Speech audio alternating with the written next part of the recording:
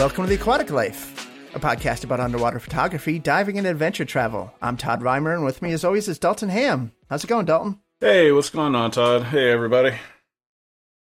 Well, it's been a couple weeks, but we're back, and better than ever. That's right. Well, we got a few new guests lined up coming on in the coming weeks, but until then, we got another catch-up with just the two of us. So why don't we start with what we've been up to lately, Dalton? What have you been getting yourself into lately? Well, apparently nothing with COVID still going on and, trying to do my part to keep that down and wearing my mask and everything when I have to go out. But other than that, I'm still working on the Jeep. I got my rooftop tent from Tough Stuff put on. It came in, I guess, about a week ago. And so I put that on and getting ready to go do a little camping and try it out. So I'm excited about that. Yeah, it looks badass.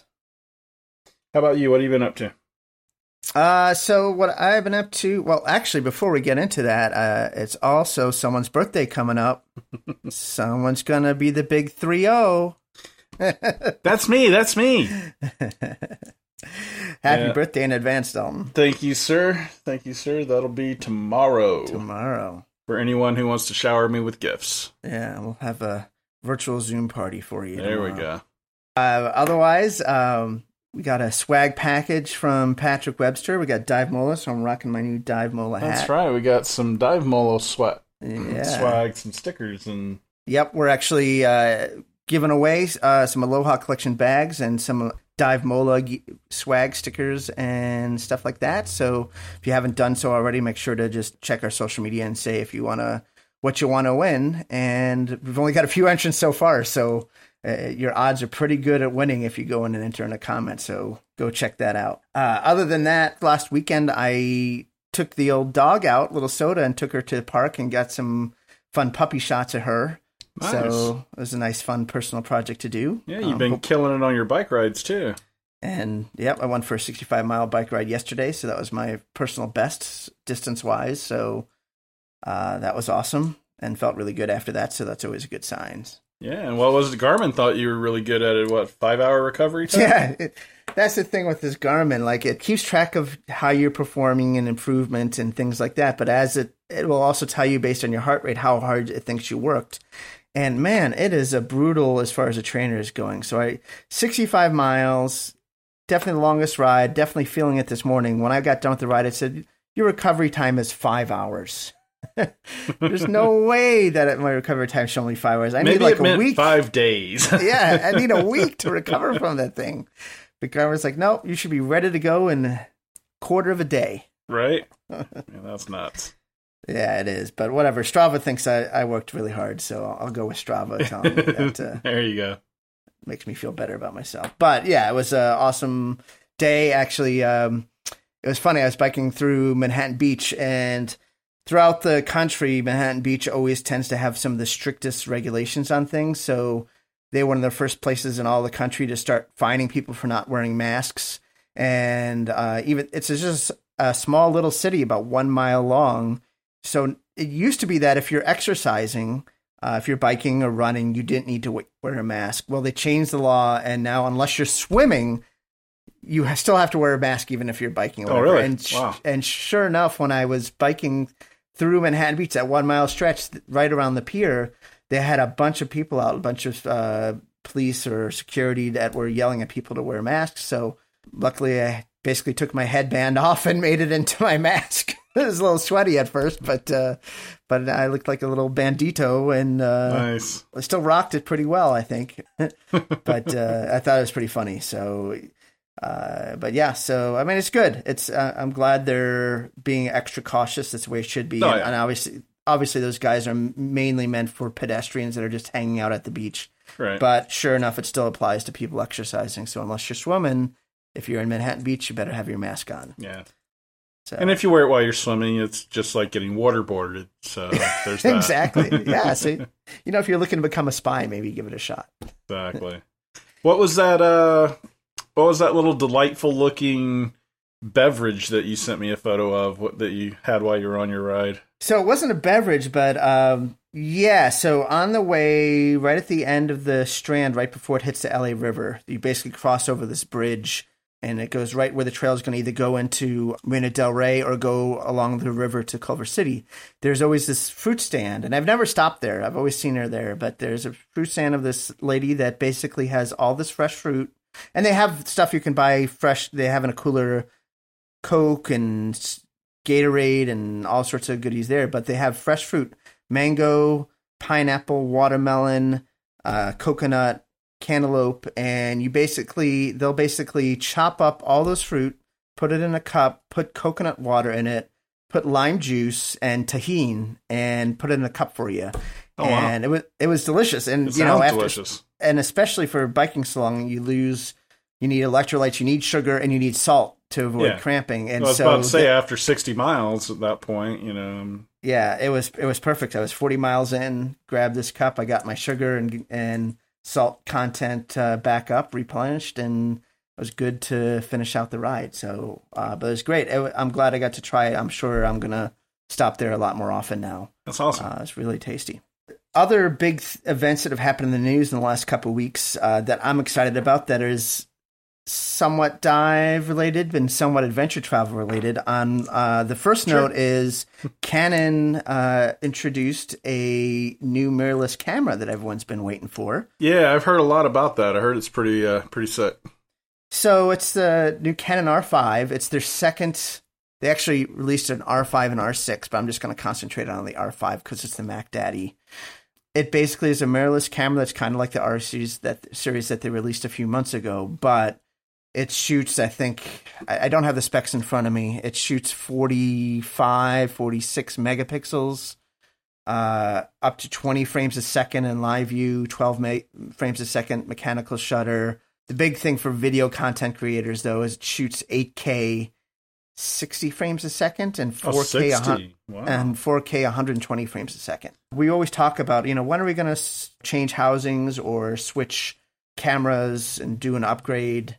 And we always say, well, whenever the mirrorless cameras start getting mature, and this is really the first entrance from a major manufacturer like Canon or Nikon. Granted, other places like Sony's been on top of it, and Panasonic and those other guys have some great shooters. But since we're kind of stuck with the glass that we've got, it's the first thing where I'm like, yeah, maybe eventually switch to this and get an underwater housing for it. But so I'm excited to see it's available for pre-order, but it's like $4,000 for the top of the line. But I'm thinking in a year or so it'll come down pretty steeply, and they'll probably have in a year they'll probably have a new version of it out anyway. So yeah, but I mean they've got a lot of the newness shaken out of it, with this version. Yeah, so I could see it being worth the price tag they put on it. It's not quite a 1DX or anything, but I think if you shoot, if you're shooting video for underwater photography or photos and video, and you want that high quality goodness of shooting 8K, imagine shooting 8K 60 frames a second underwater video. I mean, that would be amazing. Yeah, but I know that you've been shooting some sports with me lately too, when we had sports to shoot. And dude, 12 and 20 frames a second, that would be nuts. You would love that.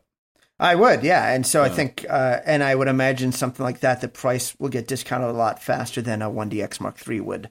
But definitely something to consider and keep in the future. So super excited about that, even though I don't plan on picking one up right away. I'm excited to see what other folks do with this camera, because I think there'll be a lot of fun stuff that comes from it. Yeah, keep waiting for Nikon to make their announcement about their Z8 or Z9, whatever they're going to call it. Mm-hmm, yeah. But they haven't quite. It's got to be imminent, right? Everyone's getting in, so it's about. I'm sure they'll throw their hat in the ring any minute now. Yeah, they've been talking about it all year, but it just hasn't come to fruition yet. It was, I believe, it was rumored it was supposed to be announced the first quarter of 2020. Right. Which, anytime, I don't know why they say first quarter, second quarter, third quarter anymore. I mean, if they say third quarter, it's our first quarter. it's never really the first quarter. It'll be the last day of the first quarter. It'd be like March 31st. They'll make the announcement. Exactly. I'm like, God, come on, just say you'll announce it by the end of the third quarter or something like that. Yeah. Well, we all know the big announcements and big projects. They all get lofty goals, and then they all end up missing them usually by quite a bit. So no big surprise there. Kind of like this second little tidbit of information yes. that came out this week. That's right. Why don't you lead them off? Even though no, this is your. All right. Well, see, the other big thing that was in the news that I'm also excited about is I've been eagerly awaiting the announcement of the new Ford Bronco. So I believe it was supposed to be the 2020 Ford Bronco or the 2019 Ford Bronco originally, but they finally announced the official release of the new Ford Bronco coming out in 2021. They officially did an official unveiling of it this past week. It looks amazing. Lots of different models, tons of specs, so it definitely looks to be very competitive with the Wrangler. But obviously the big thing with the Bronco is how much of the styling was it going to maintain from the Bronco of old, the nostalgic Bronco that everyone loves and that's really iconic. And to me, I think they knocked it out of the park. They did. I agree. I think it looks really, really sharp. I was a little concerned that, we had seen a few pre-production models and stuff, and we were like, okay, well, those look good, but there's so many times where you'll see a pre-production model, and then when they come out with the production model, it looks entirely different. Exactly. And so I was just hoping we didn't end up with like a what was it, Mustang E or whatever, the Mach-E or something like that. The Mach-E piece of that's crossover. Yeah. But they botched it with the electric Mustang, but that's all right. Yeah, they did a great job with the Bronco though. It looks sick. It's awesome. Again, they're saying, well, it's going to be ready mid-2021. So all the enthusiasts are like, oh, yeah, it'll be out in March. I'm like, no, that means June at the best and maybe sometime before September. Well, all right. If it's anything like the Jeep Gladiator, when I was really chomping at the bit for that Gladiator, it was, similar. They're like, oh, it's going to be released next year. Yeah. And then the next year release was their first edition, which was released in like March. And then they released like 2 or 3 color variations of it in like June. Right. And it was like gray, black, and white. And then they slowly would release color variations throughout the year. And the color variant that I wanted wasn't available until November of 2019. Yeah. So I went from them announcing it in 2018, for it to be same thing. It'll be available, first part of 2019. Yeah, it was available, but that was just the launch edition, Yeah. And then the rest of it would be available, mid 2019. Yeah, but that was only like 3 colors. And then they slowly started releasing all the other colors. Yep. So, I mean, hopefully it won't be quite that bad and they'll just release it all at, June or something like that. I just want to see how I can spec it out. What are all the options and upgrades? You know how that goes. There's so many different things with Jeeps and now with Broncos that you can do from the factory that lets you upgrade. You can lift it. You can have choice of lifts, choice of change out bumpers, change out interior accessories, all sorts of options. Yeah, I'm just happy to finally see some Jeep competition out there somewhere, I mean, Jeep's been at the top of that market forever. And back in the day, there was the Ford Bronco, the original Ford Bronco. Yep. And then there was the original Toyota Land Cruiser. Land Cruiser, yep. I happened to see 2 of them on my bike ride, the old school 2-door Land Cruisers. And again, the, like the Land Rover, what is it, D something. Discoveries. Yeah. But, those were the only things that really were in the same family as, like a Jeep Wrangler. Yeah. And then when Toyota stopped that lineup of the Land Cruiser, that was one thing. But then they brought the Land Cruiser back, and it was nothing like the old Land Cruiser. And I've always had a beef about, when a car company will have a great car or a great truck, and then from back in the day, and then they bring it back, but they don't bring it back. They have a new vehicle, but they want to try to add the badass name to just a new vehicle. And I'm like, no, you shouldn't do that. And like with the Dodge Charger, which is an awesome car, and I'm sure some people will bitch at me for saying this, it's an awesome car, but it's a sedan. It's a 4-door. The Charger was never a 4-door. It was a sports car. It was a muscle car. The GTO is the worst, though. The worst example. The GTO. Yeah, exactly. The GTO. Is prime example. I mean, what are you going to do the GOAT that way, man? With such a rich history with like the GTO and then to turn around and it's like making the Mustang 2. Right. Yeah. And when they were doing that kind of thing, I'm like, dude, just have a little brand loyalty to the name. And similarly, like we were talking about with the Mach-E Mustang. Yep. But luckily, that's not the case with the Bronco. And they did a fantastic job. There'll be some legit competition for Jeep. I still think, Jeep will still be the top of the heap in terms of, the amount of people that have it, the amount of options and third-party people that support it. But there's enough excitement out there. I think absolutely. Plenty of room to have both communities there. Yeah, and I think overall, the Bronco would still be in second place to the Jeep in general, out of the box stuff. But they're not the same vehicle. You know what I mean? So, it just, and I'm sure people will say, "Oh, it's better than a Jeep," and I'm sure for you it is.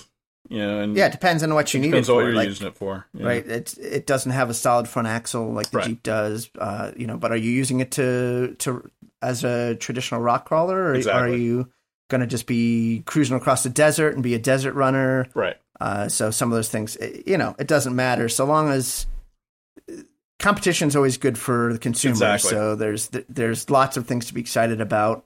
They're going to each force each other's hand, push to get more features for less money, and hopefully in the end consumers win. And they're both good looking. For sure, they're both good looking lineups. So and like I said, when I saw that Bronco and I saw the release video of it, I'm like, that looks nice. They did a good job on that video. I'm telling you, that's a way to promote. Like, if you want to have an off-road vehicle, they didn't speed it up or anything, but to see the Bronco literally bucking as it was running over the hill, and the aerial view of it climbing over the rocks, they did a really good job on producing it. For sure. That they definitely got me excited watching it. So kudos to them. Yeah, absolutely. Yeah.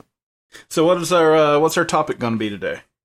I think we should talk about what are some of our favorite resources for getting dive information and talking to dive communities, things like that.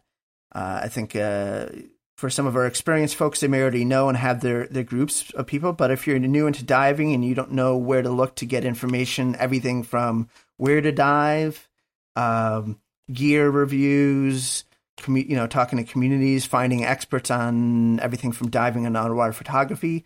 We should talk about where we like to go and some of our favorite resources, and hopefully give people some ideas, if they didn't know about it already, where to look. I agree. I think that's a good one. I think we should start with one of our favorite, where we get our weekly underwater news from, and that would be like the underwatertimes.com. The Underwater Times. Yes. And just to give you some ideas, Florida mask mandate, all lobster divers will wear them during mini season. What? So they got to wear masks while diving for mini season? Is that that's the headline. It's just do Do you wear that now? Do you wear that mask on over your regulator, or do you have to put the regulator through the mask? Yeah, I just think it's the semantics on words versus you got to wear your mask. Yeah, or maybe if you have traps and you're bringing up traps and you're on the boat, you're like No, I'm trying to read the article right now, but it was just. Anyways, where we get our silly scuba news from is Underwater Times. It actually has quite a bit of legitimate scuba news and things like that, so that's always a fun part. Let me take it back old school to start by saying what are the dive publications that we look at. So let's just knock those out of the water first. Obviously, Sport Diver and Scuba Diving Magazine. Sport Diver, Scuba Diving. Diver, there was, I haven't looked at those in so long. There were some ones that we used to look at from the UK and stuff.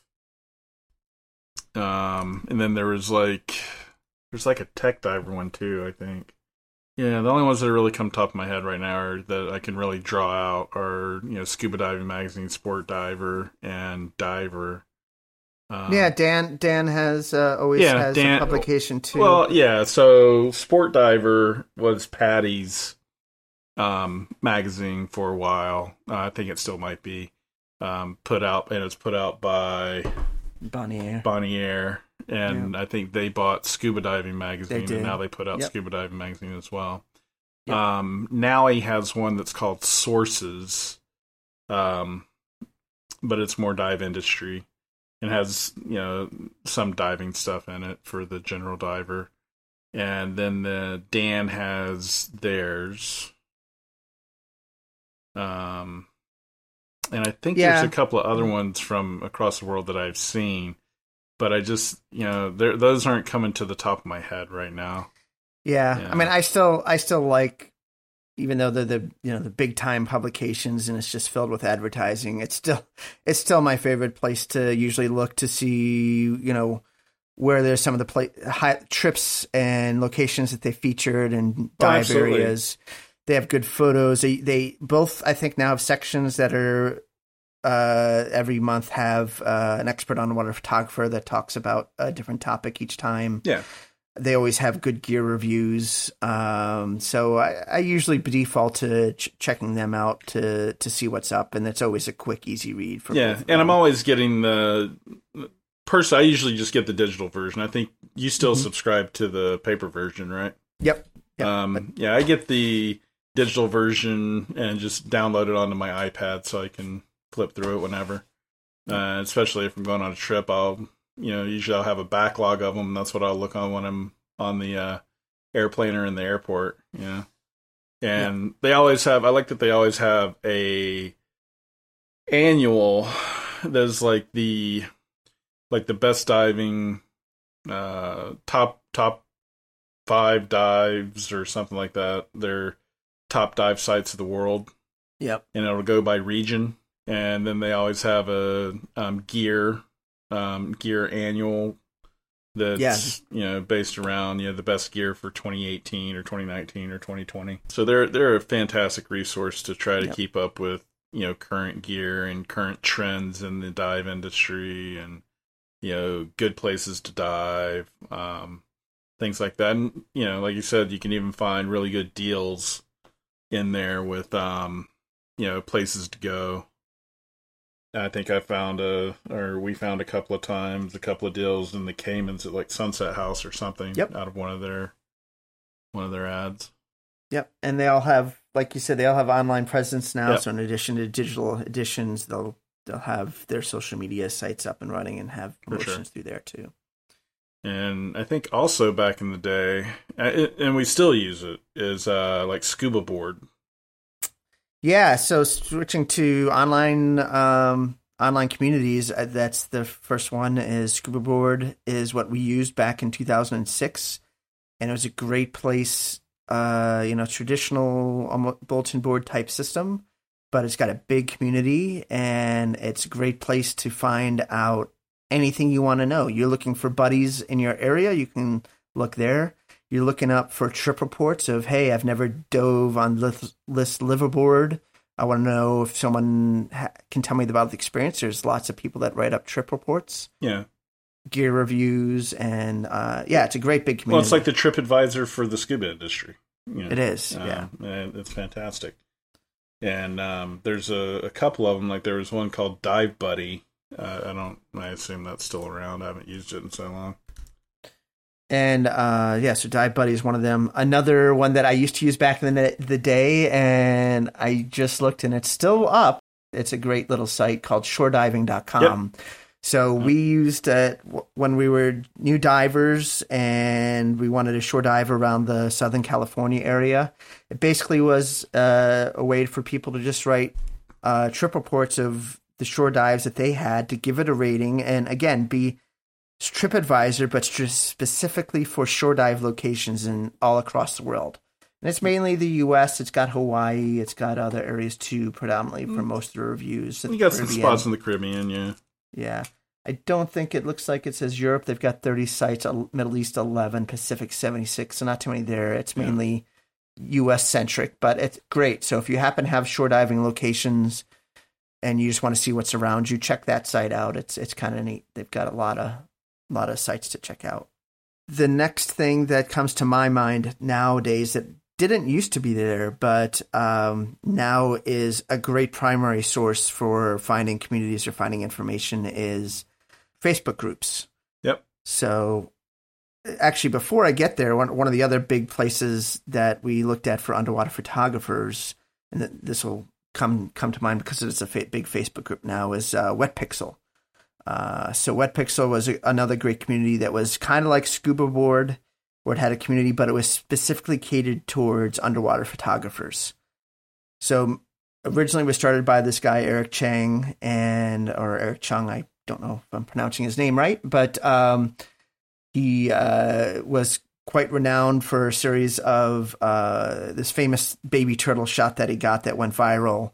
But then he also got in at Tiger Beach and got a great set of shark photos and videos right around the time when DSLR video was making it big. And so the community took off, all based on his little team that he got. And now it has its own publication. It's got a big Facebook group. Their site is still up and running, and their Facebook group is running large, and they've got lots of great resources for underwater photographers. Having said that, they also recently started with an educational series on YouTube. So they actually have a YouTube channel where they actually got one of our favorite one of our favorite instructors, photographers, Alex Mustard, has got a bunch of series of good videos and how-tos. So similar to the stuff we've been talking about, Dalton, but they brought in the big guns to help talk about those topics. But it's really neat. So WetPixel is a great community of underwater photographers anyway. The YouTube channel, I watched a couple of those videos with the new editor. Eric's no longer affiliated with them. And Alex Mustard have done a couple of cool videos. But the community itself is great. So if you have any question about underwater photography, getting better at shots, just sharing photos, their group is really neat. Yeah, and there's still, like you said, there's still plenty of stuff on Facebook groups that you can find. There's another one called Scuba Earth, scubaearth.com. It's got a list of sites and gives them reviews and stuff like that. And there's a Scuba Singles Facebook group. So if you're a single diver looking for to marry up, not just from a dating standpoint, but like if you're going on a trip and you need to find other singles to go with to maximize double occupancy, that's usually required. It's a great place to find other divers and to look up for groups. I think we've had several. John and Patrick both had mentioned that they, up in Northern California, they use Facebook groups to coordinate dives up in Northern California. So. And also just reach out to your local dive shop, and a lot of them have dive clubs. There's even if the local dive shop doesn't have one, there's probably a local dive club in your community, and that can be a fantastic resource for finding not only local places to dive, but dives across the world, and just getting more information, whether it's about diving or about underwater photography, because in a lot of those groups, you still have, several levels of underwater photographers from beginner to advanced that can help guide you in person. Totally. You can watch online tutorials till you're blue in the face. But until you actually do something hands-on and have someone to help you hands-on, it makes such a huge difference. That's always a great starting point. So definitely worth checking out. And a lot of, I would say every dive club that I've seen usually does an annual trip somewhere, and they do local dives where, hey, next week we're going down to Laguna, to dive. Everybody's invited who wants to come, Yep. And so, it's worth checking out your local dive clubs as well. Definitely.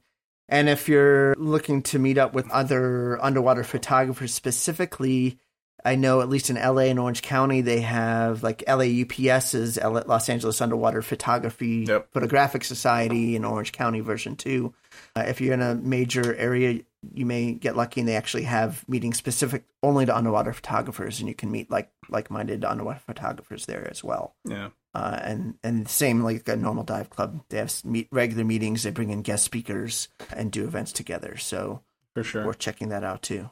And you can always do the same thing that, I tell, students at workshops with, above ground photography or underwater photography that, check out Instagram just for inspiration.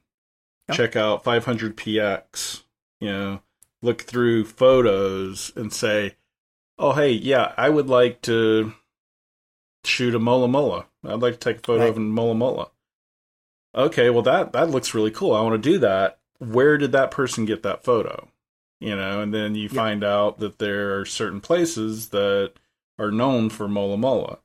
Yep. And, then you can make a plan to go to that destination and hopefully get some good photos. Yeah, that's a good point. So on Instagram, you may or may not know certain people to follow, but like one of the things I did recently is I wanted to see more black water photos because we happened to talk about it on a podcast about some great, I think John was bringing it up when he went to Hawaii. Yeah. So instead of looking for a specific person that takes it or the dive shop that runs it, I just said, follow the hashtag Blackwater Diving or just Blackwater, I think. And you'll get in your feed anyone that posts with that hashtag. So you'll get to see lots of cool Blackwater dive photos. And then the ones that you like, you can dig into who shot it, where did they shoot it, etc. So any type of thing, like I could do the same thing for Mola Mola, follow the hashtag Mola Mola or Ocean Sunfish and see what comes up and get inspired that way. So that's a really good point, Dalton. Yeah. So what else you got on your list there, Todd? I'm trying to think here. We covered the major ones there. I think, Match.com. We need to make one called Scuba Match. Scuba Match. ScubaMatch.com. I think that's what the singles that scuba. Plenty of fish. I don't think that's plenty of fish. That's not for diving, though, I don't think.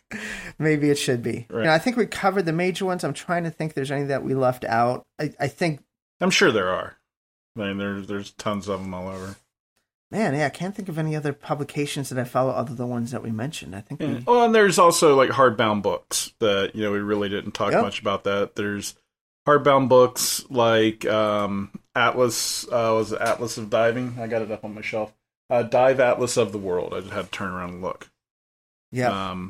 And I know that National Geographic has one. It's called 100 Dives of a Lifetime. Yep. 50 places to dive before you die. Oh, yes, really good one. There's a ton of books out there that are very pretty. They have great photos and a lot of information.